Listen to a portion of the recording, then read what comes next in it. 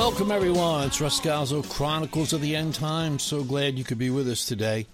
Today, we're going to look at a short devotion. We're going to look to the book of Exodus, chapter 33, and look a little bit into the Gospel of John, just for a few minutes. Now, you know, in today's world, we wonder as Christians, should we be blending in or should we be standing out?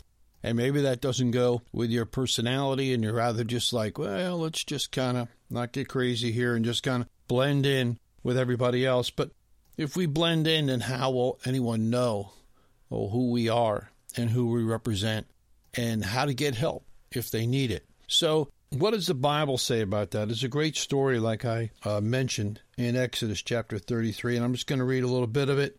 And Moses is going back and forth with the Lord, and he's telling him, you know, if you are pleased with me, then teach me your ways so I can always have your favor. You know, we want the favor of God. We have to be foolish people not to want God's favor on our lives and on our families and those that we love. So Moses says to the Lord, if your presence does not go with us, do not send us up from here. How will anyone know that you are pleased with me and with your people unless you go with us? What else will distinguish me and your people from all the other people on the face of the earth? And the Lord said to Moses, I will do everything you have asked, because I am pleased with you, and I know you by name. Wow, that is pretty cool. And we need to know that God is the same yesterday, today, and forever. And Jesus has brought a whole new revelation of relationship to us through his life and death and resurrection. And we need to move in that. We need to take full advantage of that. Saying that we are Christians and going to church occasionally, however our schedule works out, whatever time we give to God, is not enough. If we want to have that intimate relationship with him, we can just talk to him about anything and everything, and we can be transparent. In John chapter 15, verse 15, Jesus is talking to his disciples, and he says, I do not call you servants any longer, for the servant does not know what his master is doing, but I have called you my friends, because I have made known to you everything that I have heard from my Father. I have revealed to you everything that I have learned from him.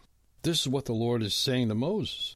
He says, I will do everything you have asked, because I am pleased with you, and I know you by name. Moses has a great attitude here. He says, Lord, if you don't go with me, I'm not going anywhere. And that should be our attitude, right? Lord, you need to lead the way. You need to open the doors. You need to shut the doors. And we have to be in a daily walk with him, that intimate relationship where we are confident no matter what's going on in our lives, even things that, you know, we don't like, things that we wish would just go away. But if we're walking with God through it, then we're benefiting from it. There's something there that God wants us to see, that he wants us to learn. And that relationship grows. Just like with a husband and wife or a friend, any kind of relationship that's worth anything. You go through tough times, and through those times, they bond you together. And it's the same way with our walk with God. We can't turn and run every time something happens, and we just can't be fair weather friends, because God is in. God is there for us 24/7. And so I hope today that you're going to dedicate yourself to that closer walk with Jesus. And then those people around you, like Moses said, you'll distinguish yourself between the rest of the world. And that's what people need. They don't need us necessarily telling them, you know, how great we are and how bad they are. Each one of us have a calling on our lives. You know, we may not be preachers or missionaries or whatever we have in our heads is a calling, but we do. 1 John chapter 2. John tells us that we all have an anointing. He's given us an anointing, which is a touch of God. And how do we get that? Is by being close with the Lord, walking daily with him. So let God seep into your very marrow of your bones, as it were. Let him just saturate you with his presence. And as you walk along, people will be drawn to you. You won't have to stand on top, of your desk and start preaching.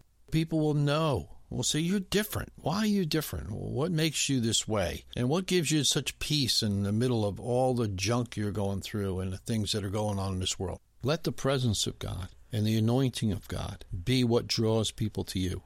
And allow the Lord to use you today. God bless you. Till next time, it's Russ Scalzo, Chronicles of the End Times. Keep looking up. The King is coming.